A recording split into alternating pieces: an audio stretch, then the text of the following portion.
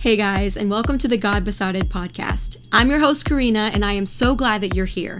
Each week on this show, we dig into God's Word to delight in God more. I think it's going to be a good time, so let's just get right into it.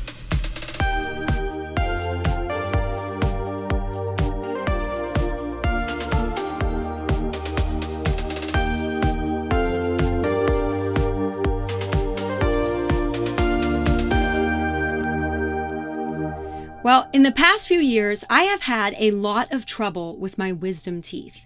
The day I got married, as in right after my wedding, my husband and I went to Taco Bell. And don't judge us for that, but we went to Taco Bell, we took it back to the apartment, and the moment that I bit into my beefy nacho griller, I knew something was amiss. I knew something was wrong. I felt this sharp pain in the back of my mouth, and I vaguely wondered if maybe one of the wisdom teeth that the dentist had suggested that I get pulled out a few months prior actually needed, in fact, to be pulled out. And, went to sleep not knowing what was what. And the next morning when I woke up with severe pain and some light facial swelling, I knew what was wrong. And I'll spare you the saga that ensued, but suffice it to say it was not pleasant. I ended up having wisdom teeth surgery for that tooth after my honeymoon, and it wasn't a fun time. A year or so later, having delayed the inevitable for as long as I could, I had to have the other 3 wisdom teeth removed. And this time, when I had the surgery, I had mixed emotions. On the one hand, there was pain. There was crying. And you can ask my husband, at one point, since the dentist sent me home with just normal ibuprofen for the pain, and that's all, there was even weeping. But even in that pain, there was a sense of peace, of joy even, because it was done. It was over. I had no more wisdom teeth, and I was never going to have to think about those 4 pesky molars ever again. And Scripture teaches that if you are in Christ, you are to abide in the triune God for one reason, a reason that is both surprising and thrilling. As John 15:11 puts it, it's so that your joy may be made full. As Christians, we are called to complete joy, to total and eternal joy experienced through our union with God in Christ. And along the way, in this life, we will experience sorrow, real pain. We will cry real tears. But even in that weeping, there is joy. And certainly we know after that weeping, there will be joy. My hope and my prayer is that Psalm 30 reorients us to the truth that God is for us and He loves us endlessly. Even when our own pride leads us into a pit, He is there to pull us out and to draw us close. He is there to make sure that we live in the purpose for which we were created, to find our deepest joy in Him so that He is glorified in us. So with that, let's read Psalm 30. Psalm 30, a psalm, a song at the dedication of the house, a psalm of David. I will extol you, O Lord, for you have lifted me up, and have not let my enemies rejoice over me. O Lord my God, I cried to you for help, and you healed me. O Lord, you have brought up my soul from Sheol. You have kept me alive that I would not go down to the pit. Sing praise to the Lord, you his godly ones, and give thanks to his holy name. For his anger is but for a moment. His favor is for a lifetime. Weeping may last for the night, but a shout of joy comes in the morning. Now as for me, I said in my prosperity, I will never be moved. O Lord, by your favor, you have made my mountain to stand strong. You hid your face, I was dismayed. To you, O Lord, I called, and to the Lord I made supplication. What profit is there in my blood if I go down to the pit? Will the dust praise you? Will it declare your faithfulness? Hear, O Lord, and be gracious to me. O Lord, be my helper. You have turned for me my mourning into dancing. You have loosed my sackcloth and girded me with gladness, that my soul may sing praise to you and not be silent. O Lord my God, I will give thanks to you forever. Such a beautiful psalm, and we are going to waste no time just digging right into it. We're told in the title that it is a psalm, a song at the dedication of the house of David. We don't know, frankly, what the title of the psalm means, or at least we don't know exactly what it's referring to. What house is being dedicated? One possibility is that it's David's house, his royal palace. And another possibility is that, of course, it's the temple. So maybe David wrote the psalm when his house was being built, or maybe he wrote it when he bought a plot of land and set up an altar and made preparations for the temple to be built there, and he called that place God's house. You can read about that in 1 Chronicles 21 through 22. Whatever the original occasion was for the writing of and singing of this psalm, it came to be used during the Feast of Dedication, or as it's now known and celebrated today, Hanukkah. And we're going to see that it is still so relevant and so precious for us as believers today. Psalm 30 is a psalm of thanksgiving. That's its genre, which means exactly what you think it means. As Tremper Longman puts it, the Thanksgiving psalm is a response to answered lament. The psalmist, who prayed for God's rescue and God's help and for God to answer, once again lifts up his voice to God in song, but this time it's to give thanks for the way that God has intervened on his behalf.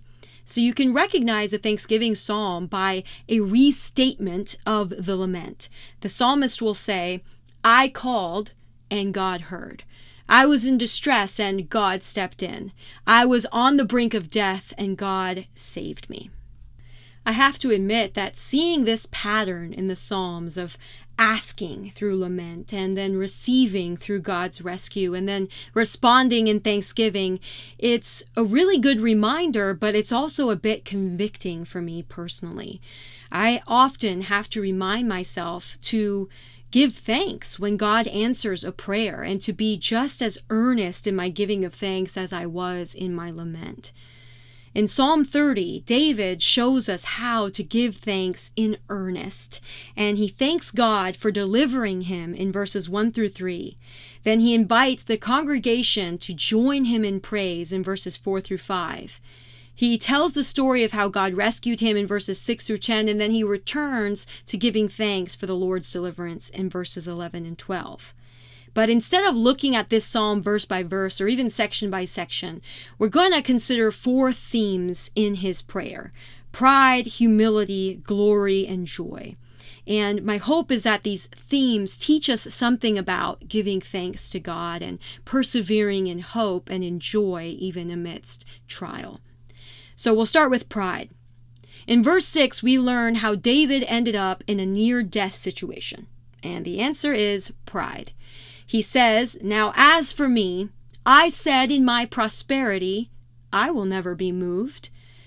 And that's the thing about prosperity, right? It provides you with this false sense of security. David, as king of Israel, had it all. And at some point prior to the writing of this psalm, he started to give himself a little credit. He thought to himself, I will never be moved. I have built something that will last. My power is forever. My potential is unlimited. My success is based, at least in part, to my savvy, to my hard work. And how many times have we done this? Life starts to feel comfortable and even safe, and we start to feel that somehow we contributed to the good things that we are enjoying. Like we've secured our future now that we have this job, or now that our kids have reached this age, now that we're with the dream guy or the dream girl, now that we have a 4.0 GPA, now that we're retired, etc., etc. It goes on. And it's such a strange thing, but prosperity often lulls our awareness of God's provision. And that's so strange because we should be more aware of God's provision when we have it staring us in the face. But for various reasons, prosperity does lull our awareness. And it deceives us into thinking that we're the ones who earned our way to the top. And now we can never be knocked down, not even a peg. But here's what David forgot, and it's what we often forget in seasons of prosperity. The one who made us stand strong in the first place, the one who elevated us and set us on the mountaintop is God. David says in the next verse, verse 7, "O Lord, by your favor you have made my mountain to stand strong. You hid your face, I was dismayed." In other words, God's favor, His grace, is what secures us, not anything that we've done or could do. The same God who breathed life into us is the one who appoints the time in which we live and the location, according to Acts 17. He is the one who not only knows the number of our days, but the one who actually numbers them. He has the power of life and death, and His sovereignty certainly extends to whether we are rich or poor in this life.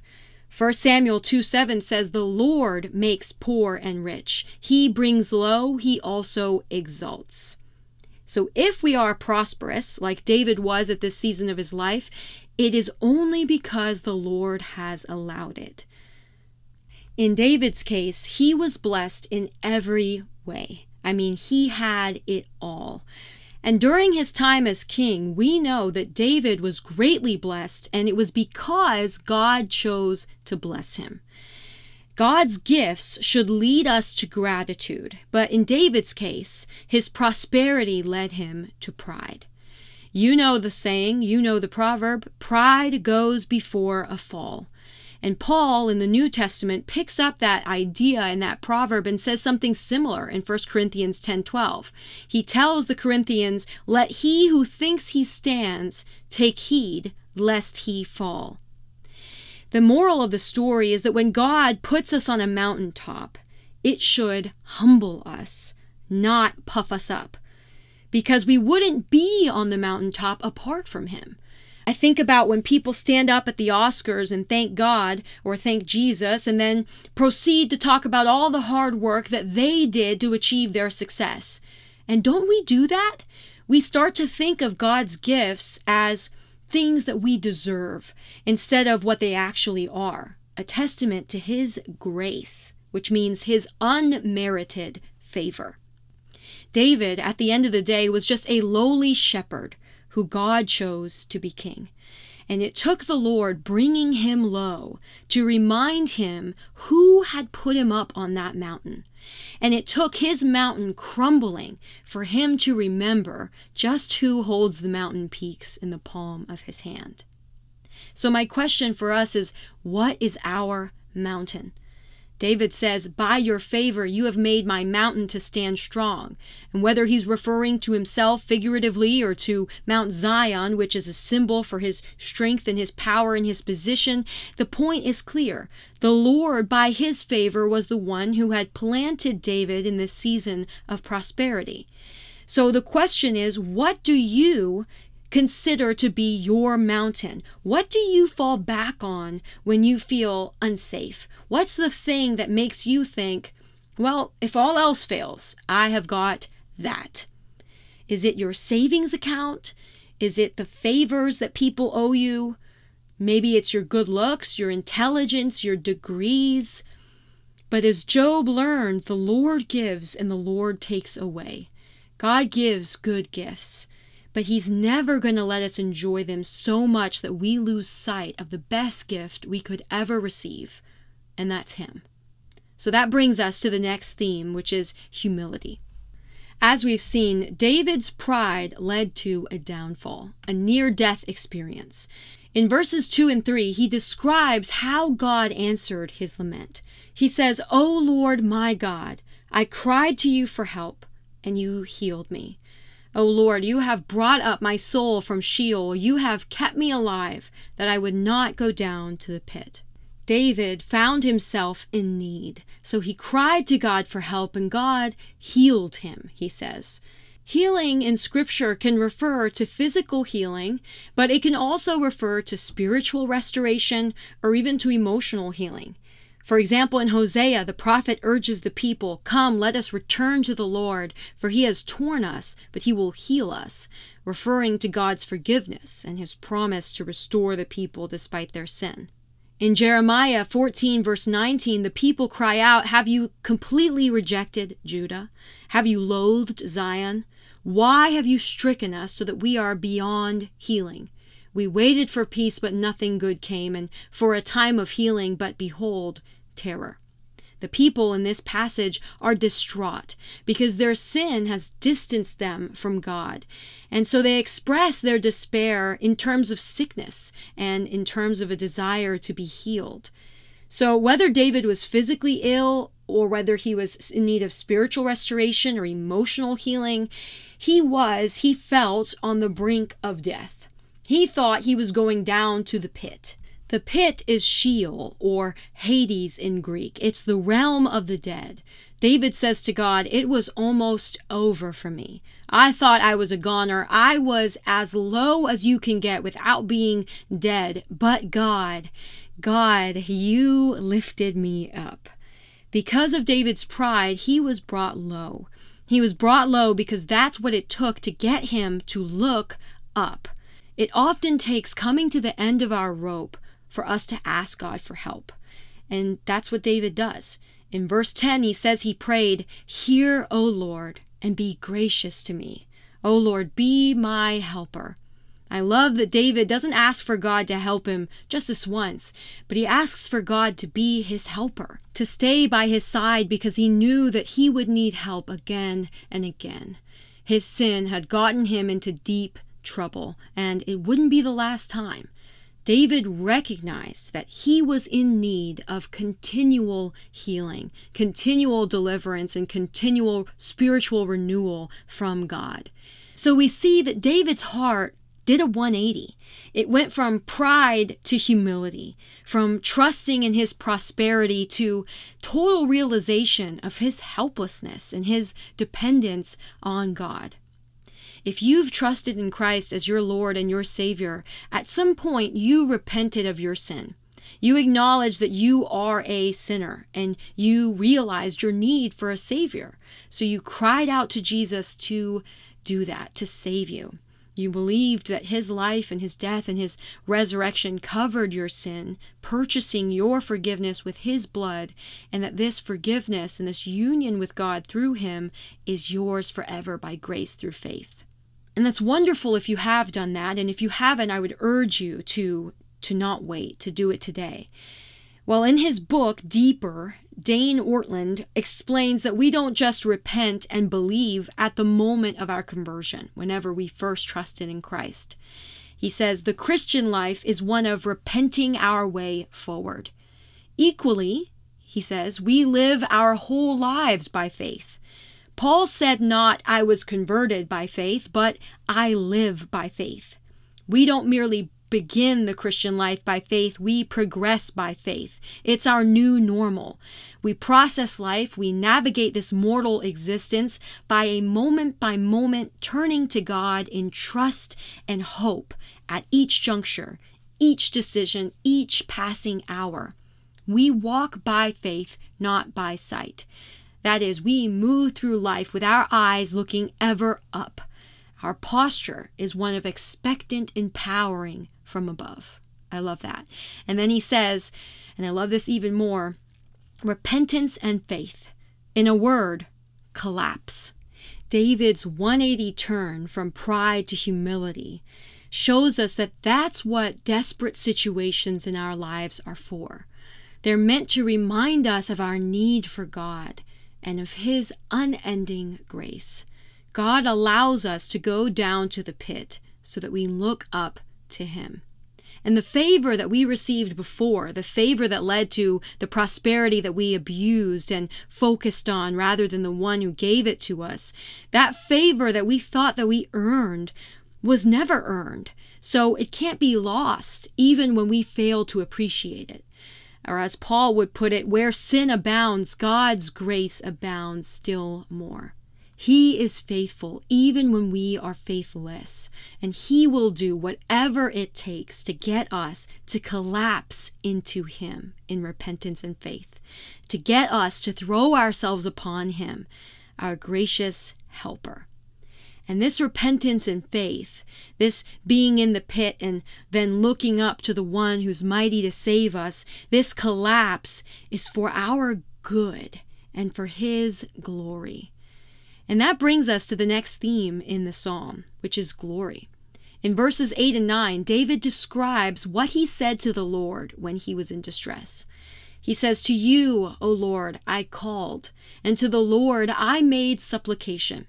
And this is what he said, "What profit is there in my blood if I go down to the pit? Will the dust praise you? Will it declare your faithfulness?" Essentially, David is saying, God, if I die, how can I praise you? How can I sing of your faithfulness if I'm just dust? And here, David is not concerned with life after death. Right now, he's focused on the purpose of life on earth, and he believes it's to praise God. So he appeals to God's glory. Or as David Mathis, a writer for Desiring God, puts it, he reasons with God on the basis of God's glory. In his distress, David sees the world rightly again. Everything and everyone has been created to magnify God. If there was no creation ever, God would still be infinitely glorious. But the whole purpose of creation, the whole purpose of your life and my life is to magnify God's greatness. That is, to make God look as glorious as He is. So David's argument when he was in need was, hear me, heal me, and help me. Why? So that I can sing your praises, so that I can do what I was created to do. And then, interestingly, at the end of the psalm, David comes back to this idea of glory. He says at the end of verse 11, the beginning of verse 12, you have loosed my sackcloth and girded me with gladness, so that my soul may sing praise to you and not be silent. The phrase, my soul, is literally my glory. It means my whole being, all that I am. The turning point for David when he was in the pit was beholding once again the glory of God. In his pride, David had thought that he stood strong in his own strength. But once the Lord humbled him and rescued him, David remembered that the only thing worth doing in this life, the only thing that has lasting value, is magnifying the one who was holding him up. Instead of glorying in himself, he gloried once again in God. Instead of finding his significance in his success, his achievements, his assets, he found his significance in God. And you don't notice when you're just listening to the psalm, but David opens and closes the psalm by addressing God as my God. He calls God by his covenant name, Lord, 8 other times throughout the psalm, but at the beginning and the end, he says, O Lord, my God. And I think it's intentional. Moving from pride to humility made David realize that all his significance, in fact, his entire existence, is about one thing. And I think we could sum it up in the words, I am his and he is mine. God deserves our utmost gratitude because he is the giver of all good gifts. And he's given us the best gift imaginable, himself. He is our God and we are his. I hope that just thrills your heart like it does mine. And that brings us to the final theme that we're going to consider in this psalm, and that's joy. Psalm 30 begins and ends with statements of thanksgiving. Verse 1 says, "I will extol you, O Lord, for you have lifted me up and have not let my enemies rejoice over me." And then verse 12 ends with, "O Lord, I will give thanks to you forever." In between, we have, as David Mathis puts it, the story of David going from prosperity to the pit to praise. And we have some reasons why he's going to give thanks forever. Listen to verses 4 and 5 and 11 again. "Sing praise to the Lord, you his godly ones, and give thanks to his holy name. For his anger is but for a moment, his favor is for a lifetime. Weeping may last for the night, but a shout of joy comes in the morning. You have turned for me my mourning into dancing. You have loosed my sackcloth and girded me with gladness." David calls on the congregation of Israel to sing with him. Sing and give thanks to God. Why? For his anger is but for a moment. His favor is for a lifetime. Weeping may last for the night, but a shout of joy comes in the morning. David had just experienced firsthand the discipline of God. But what felt like wrath was really God's faithfulness. God allowed David's temporary pleasures in his own strength and his own prosperity to prove to be fickle and empty. And that process was so painful that David thought that he would die. But the reason God allowed it was so that David would return to God, the one in whose presence is fullness of joy, eternal joy, and at whose right hand there are pleasures forevermore. I really like, again, what David Mathis says about this. He says, "When we sink the roots of our joy into the very nature and character of God," as verse 5 does, "our roots of joy go down as deep as possible. Our joy, come what may, is grounded in who God is as the God of joy, who is infinitely happy. There is no greater foundation, no greater source, no greater reason for stability and security and genuine joy when our joy is hidden in God himself. That his anger, though real and painful, is but for a moment, and his favor for a lifetime. Weeping may indeed tarry for the night, and it does. Oh, how often it does, for many long nights. But in God, morning is always coming. Just a little while longer, and joy comes in the morning and gets us through the night, knowing that more is coming. As we read Psalm 30 on this side of the cross, we know even more assuredly what David declared in this psalm. The joy always comes in the morning.